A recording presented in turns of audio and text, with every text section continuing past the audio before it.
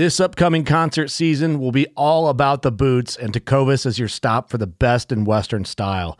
Tecovas has seasonal and limited edition offerings this spring and summer, including men's and women's boots, apparel, hats, bags, and more. All Tecovas boots are made by hand in a time-honored tradition with timeless styles that are always on trend. And Tecovas has first wear comfort with little to no break-in period. It's hard to find this level of comfort paired with this level of style. Stop by your local Tecovas store, have a complimentary drink or two, that's WCB style, and shop new styles. The smell of fresh leather and friendly staff are at your service. Many stores even have leather custom branding to make your boots truly personalized. And with regular live music and events, there's no in-store experience like it. If you can't make it into a store, just visit tecovas.com. That's TECOVAS.com. They offer free shipping on all boots, as well as free returns and exchanges, and ship right to your door. Go to tecovas.com and find your new favorite pair of boots today. Fishing like a local isn't just about catching fish. It's about connecting with the environment and the people who call it home. It's about hearing the stories and traditions that have been passed down for generations and sharing unforgettable moments with the people you meet along the way. Fishing like a local is having an experience that stays with you forever. And with Fishing Booker, you can experience it too, no matter where you are. Discover your next adventure on Fishing Booker. Wyatt Fettner is the owner of Safari Specialty Importers. I apologize for my voice. I think I'm getting sick. But I wanted to have Wyatt on here because I wanted to get into a little bit of a very intricate conversation about the regulatory process of how trophies are imported into the United States. And I wanted to specifically talk about lions out of Tanzania because lions, leopards, elephants out of Tanzania, Zimbabwe, and Zambia are typically every year put into the appropriations bill for Fish and Wildlife Service not to be able to issue the permits based on the dollar amount. It passed through the House. There's some debate to whether it has got removed out of the Senate version or is still sitting there because of the continuing resolution. Anyway, it's a short, sharp conversation, 30 minutes. I think you're going to learn a lot. Wyatt's a hell of a guy who understands the process of how to bring trophies back after a magnificent adventure from around the world. So enjoy.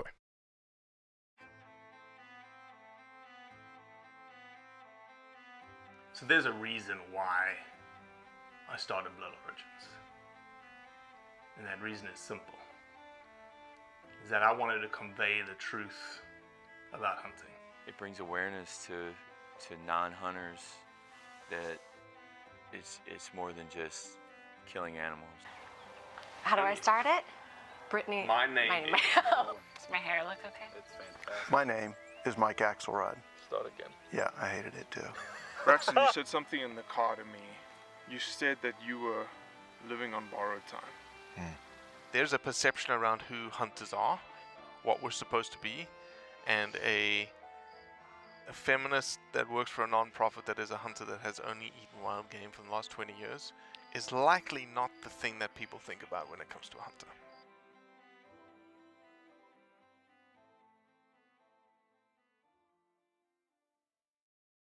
What'd you just say? Your forte in technology and getting animals home is better than getting a Bluetooth set up? Exactly. I'm much more at home talking to foreign governments on the computer than I am trying to get the technology to talk to each other. So Wyatt Fettner, is it Fettner? Correct. Oh man, I got it right on the bat, straight up. It's that shortened version of that German pronunciation where they used to have a Z in there. They just left the Z out when my family came over. Just an easier way to pronounce it for everyone here in the States, I guess, huh? Well, Wyatt Fettner, welcome to the Blood Origins podcast. I wanted to dive right in, but why don't you give us a little bit of background about who you are and what Definitely. you do? I'm sure it's going to be very apparent here very quickly why I have you on. My name's Wyatt Fettner. I am the owner of Safari Specialty Importers, your personal import specialist and your one-stop shop to be able to get your stuff home from anywhere around the world, specifically to the United States. But then we get the odd calls of, hey, I've got stuff in the U.S. that needs to go somewhere, or I've got stuff in some country that needs to get to a different country. Can you help out? And I always say that I will at least look into it and give it my best shot for that. Why is it just you, or you have a couple of people who work for you? The original founder of the company, a gentleman by the name of Robert Corderone, he and his wife founded the company back in 2001. And so, they're avid hunters themselves, ran everything great for a while. And then I met them through kind of the standard tradition of meeting safari specialty importers. I had trophies I needed to get home and had used a different and regular customs broker to do so. And they screwed something up. And so I needed somebody to go solve the problem for me. So they were able to help me with that. We became, friends over the next couple of years, and then Robert, reached out to me as I had been pestering him for about a year and a half at that time, saying, "Hey, working in the hunting import world sounds a lot more interesting than sitting at my desk job I'm doing currently." And finally, right before 2019. He called me up and said, "Okay, I need you up here," and we've been hitting the ground running ever since then. And you're in Franklin, I'm right? in Franklin. No, I'm in Franklin, Tennessee. Robert used to live up in New York, and he has seen the light and realized that there's a whole lot, less taxes that get taken out of your paycheck when you live in Tennessee. So he moved down here. And lives in the Knoxville area now. So that's a crazy idea for you to pester him to get into the hunting import business. Like, that is a very unique request. And what I found out, one, learning the process, after, doing my first hunt in 2014 and realizing that, hey, there is a whole portion that is not just planning your hunt and going over there and doing that, but now you have to put a team and a plan together to get everything back. And most of the times, it is just the hunter themselves who are ultimately responsible for that. They have assistance from the outfitter whom they've hunted with. They'll have some assistance from the taxidermist there in Africa, who is either dipping and packing or mounting their items. But ultimately, it's on them to make sure the export documents are right.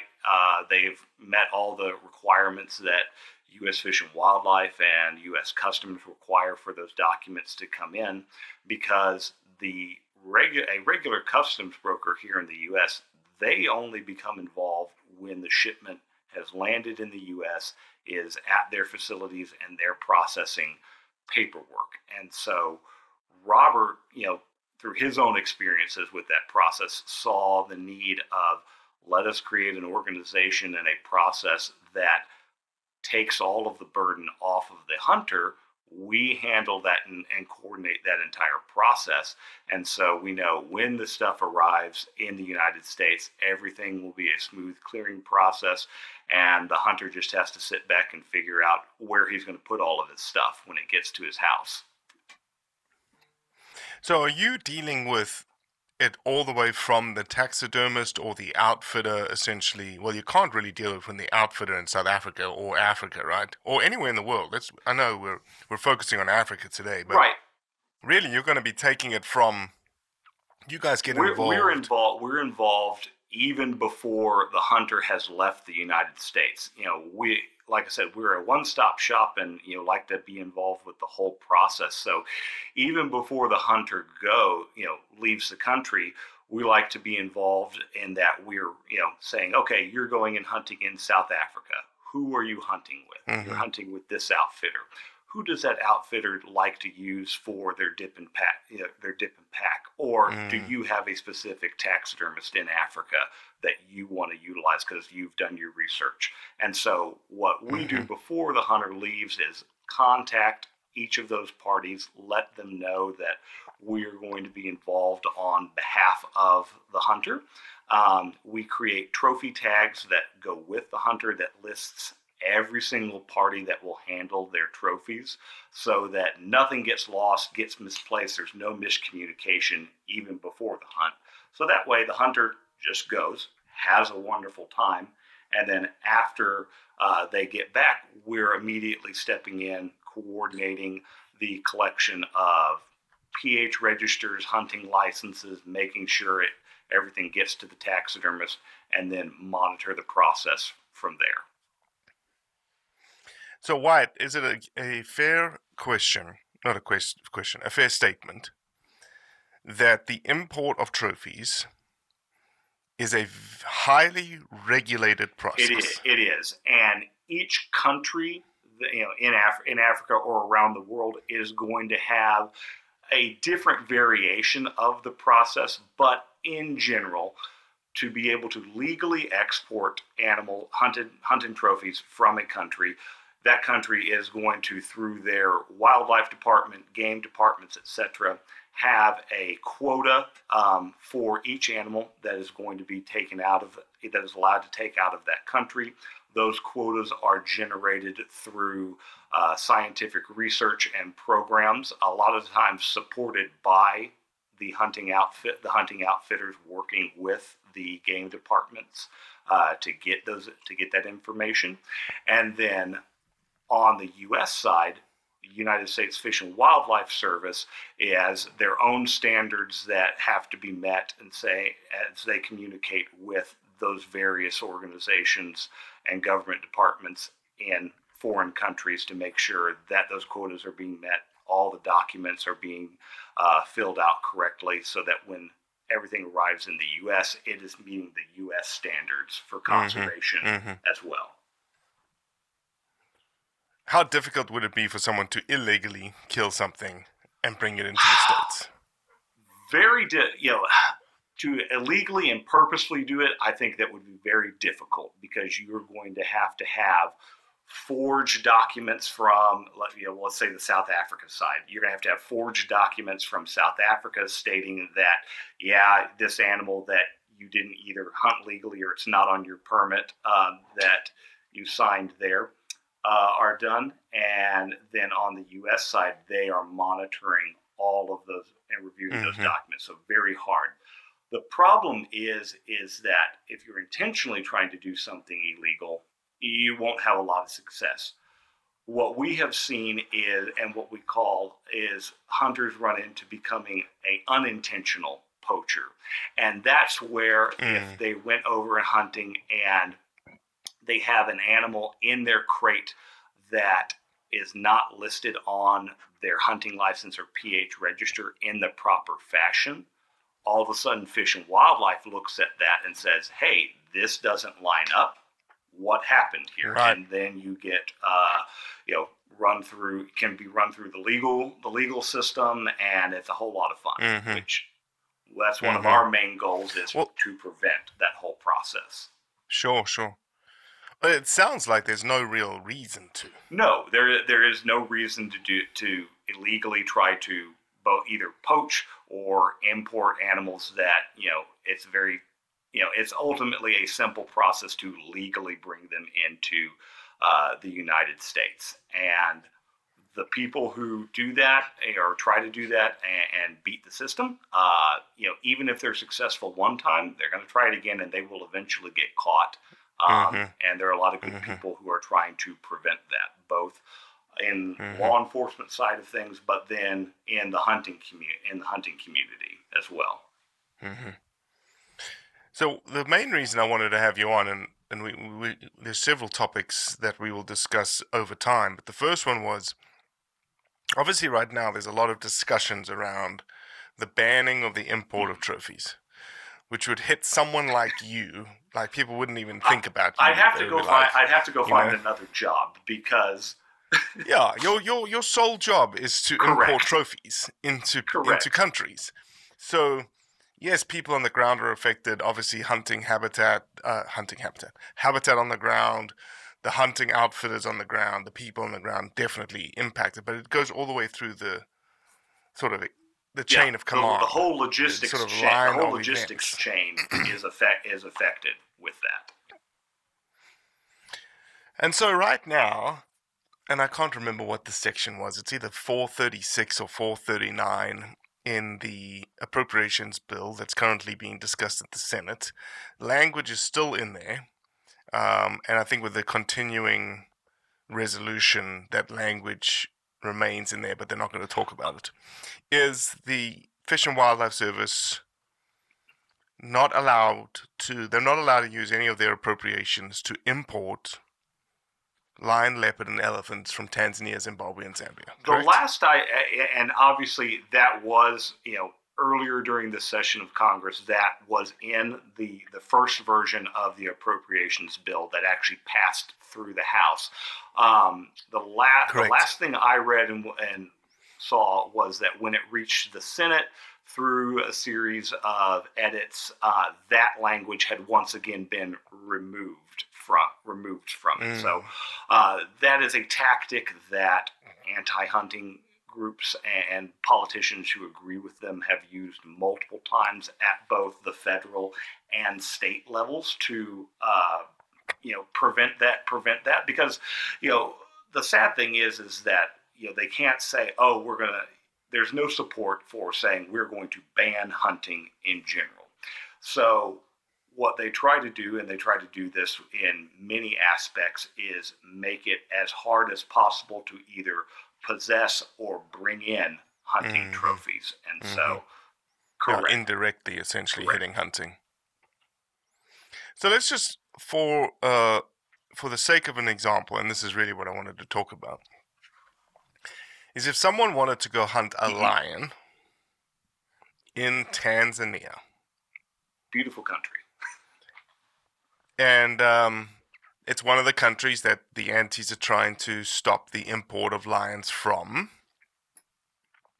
Wyatt, can you step us through the process of what would it take? What does it take? What does it take from the state side, the outfitter side, the person hunting it from your side? Just the whole gambit of what it takes to essentially get a lion trophy back into the United States. Once again, and this is going to be a more in-depth, look at the general process that we've already discussed. But in essence, a hunter books a lion hunt in Tanzania. That hunt is able to exist because the Tanzanian government and the Tanzanian Wildlife Department, through reviews of their scientific surveys, population data, etc., have issued a quota for different regions and a national quota of how many lions can be hunted in Tanzania each year. But Wyatt, does that mean that quota that they are issuing, that the country is issuing, so let's just assume the country issues 200 lion permits, okay? Does that mean all 200, if they were going to come, I'm making the assumption here, does that mean all 200 can come into the United States? They legally have the option. They legally have the option to. So Tanzania, like many African countries and many countries around the world, are members of the CITES Treaty. And for those who may not be aware, that CITES is short for the Convention on the International Trade of Endangered Species of Wild Fauna and Flora. I really like the fact that they go with the acronym on it because it makes typing it easier for me. What that is an international treaty that all members sit and agree. Every couple of years or so, there will be reviews of each country's wildlife populations to determine the quotas that would be allowed to safely regulate the populations and remove those animals, which then would allow them to be exported legally from those countries to other countries. The United States, while a member of the CITES Treaty, also has the Endangered Species Act that you have to go through. Right. And so in regards to the import of lions into the United States, you are not having to necessarily get approval from CITES. You are having to get approval through against the Endangered Species Act. And so what U.S. Fish and Wildlife does is they take a lot of the information that they receive annually from the game department in Tanzania. And then what we also, as the service that we provide is applying for these import permits on behalf of our clients.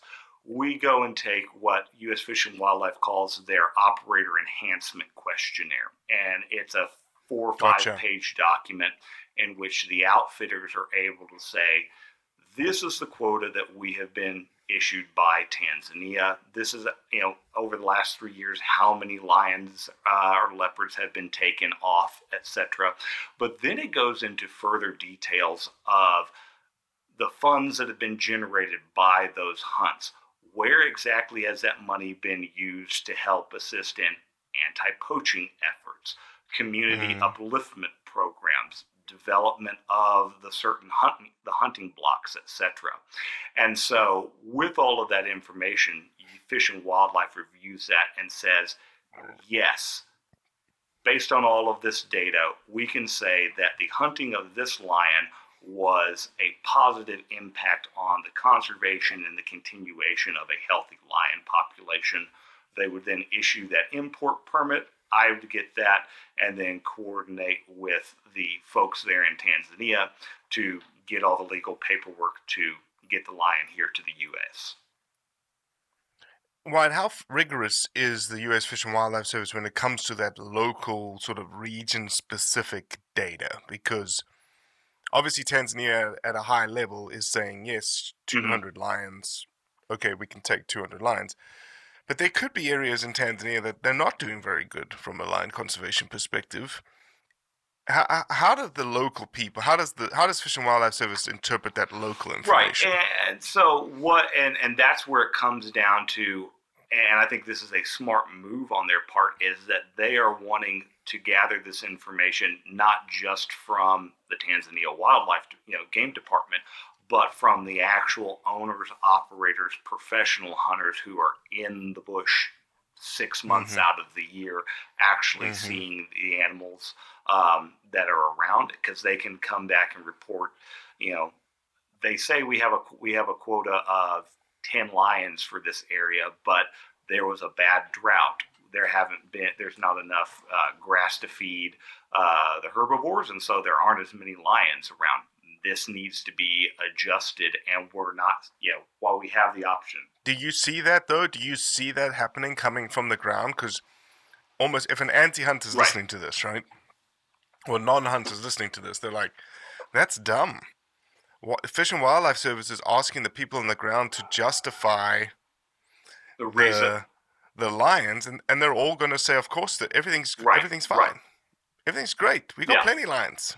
We can hunt as many lions as we want. But you just said the opposite. Yeah, and what it comes down to, and I've got to see this personally firsthand when my dad and I were in Tanzania hunting in 2021, is that you would think an anti-hunter would think a professional game hunter in Tanzania wants to get as many as possible out there every single year.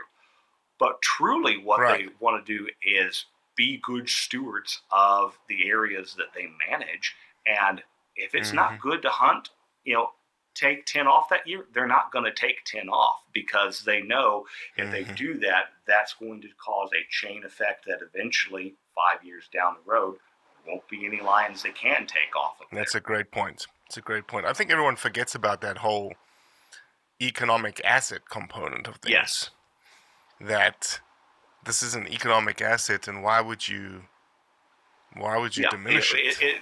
Animals and wildlife are a renewable resource, and if managed properly, there will be more of them that will live healthy lives than they would just in a hands-off wild situation, and you don't want to kill the golden goose by taking too many eggs out of it. No, it's a great analogy. You don't want to take too many eggs, because if you take too many eggs, there won't be any goose or geese next year. Wyatt, where does the whole NDF fit into this whole discussion, the non-detrimental findings? for determining whether or not lions are on quota. That Right. kind of So stuff. those are findings that are done in Tanzania by the Tanzania Game Department, and that's where they have their trained biologists going out there and taking population surveys, readings, etc. And that is through the NDF program that they're generating those national quotas, and those are reviewed every couple of years. I don't remember the exact cycle that they do so, but I do know that while let's say that those are updated every 3 to 5 years or so, they are getting yearly and annual information and updates from the owners and operators of those hunting concessions to make sure they can see and track trends that, okay, yeah, we said this much for on quota for this section, but in 3 years we're going to track and say this area is not producing as many lions or leopards as we expected it to or it had in the past. We need to back off hunting there and then see what are the other causes that are creating that effect. Does Tanzania allocate their lions? Maybe you don't know the answer to this, but do they specific different areas get different quotas for lions? I assume, based on that survey information. I don't know exactly, but to the best of my knowledge, is there are particular hunting concessions and areas in Tanzania that are dedicated hunting areas, and so there is minimal human impact. You can't go in there and make farms and things like that. It's set aside, and so within those areas, based on those population surveys, they will generate individual quotas for those areas.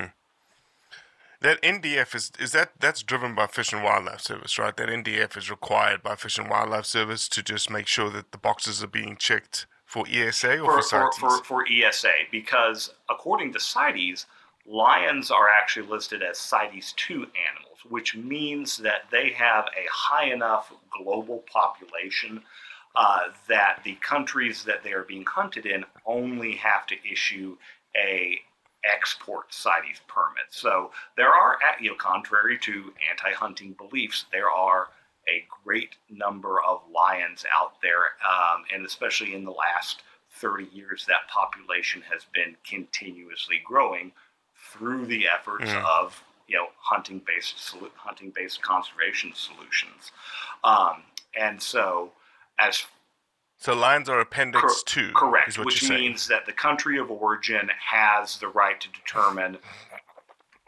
their own national quotas and only have to issue an export permit from their country, whereas a CITES 1 animal would require the export CITES document from the country of origin and the CITES import permit from wherever the trophy is being sent to, which means leopards are CITES 1 animals. So if you want to Elephants are CITES 1, right? So if you want to send an elephant or a leopard from Tanzania to the United States, both Tanzania and the United States, through their own review of the CITES agreement, have to both agree that yes, this animal can leave the country and come into my country. So lion permits coming out of Tanzania, if someone hunted a lion, how long is it taking for them to get their permits back? It has gotten a lot better than what it was. Before COVID, your average CITES permit, and when you apply for it, they state that minimum is a 3-month, 90-day review period. Before COVID, on average, you would see permits issued anywhere between that 3 to 5 month range, and that's the CITES permit, not the ESA permit. The ESA permits are done through the same system, so that on the Fish and Wildlife side, they are essentially equivalent. So 3 to 5 months was that. When COVID hit, because of the rules and regulations U.S. government put down on how their staff had to be treated, all that, basically only half of their staff could be in the office at that time. So that really drug the process out. And so during 2020 and a lot of 21, we were seeing permit turnaround times closer to a year.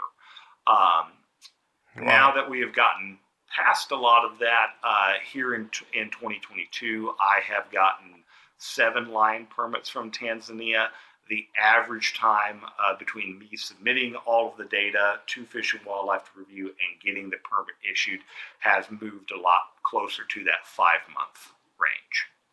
And, I like, not to toot my own horn, but I think that is because at least the permits that we're submitting on our client's behalf, we make sure all of the information that Fish and Wildlife could ever want or ask about is included in the initial submission. And then we have developed a good relationship with a select team of Fish and Wildlife inspectors and reviewing officers that work specifically on the permits that our company put in.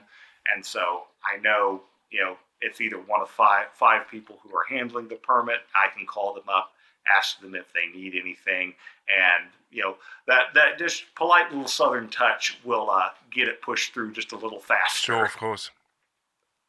Well, it's all about relationships at the end of the day, right? Well, Wyatt, so what you're saying is, if anybody is interested in hunting lions in Tanzania, give me a call. Hire you. Call Wyatt. But 2, don't be scared. Maybe scared's not the right word here. Don't be apprehensive of the whole logistical process, and don't be, don't hook, line, and sinker the horror stories of it's taking people a year or 2 years to get their trophies back, because what you just said is untrue, and there's people there to help. Exactly.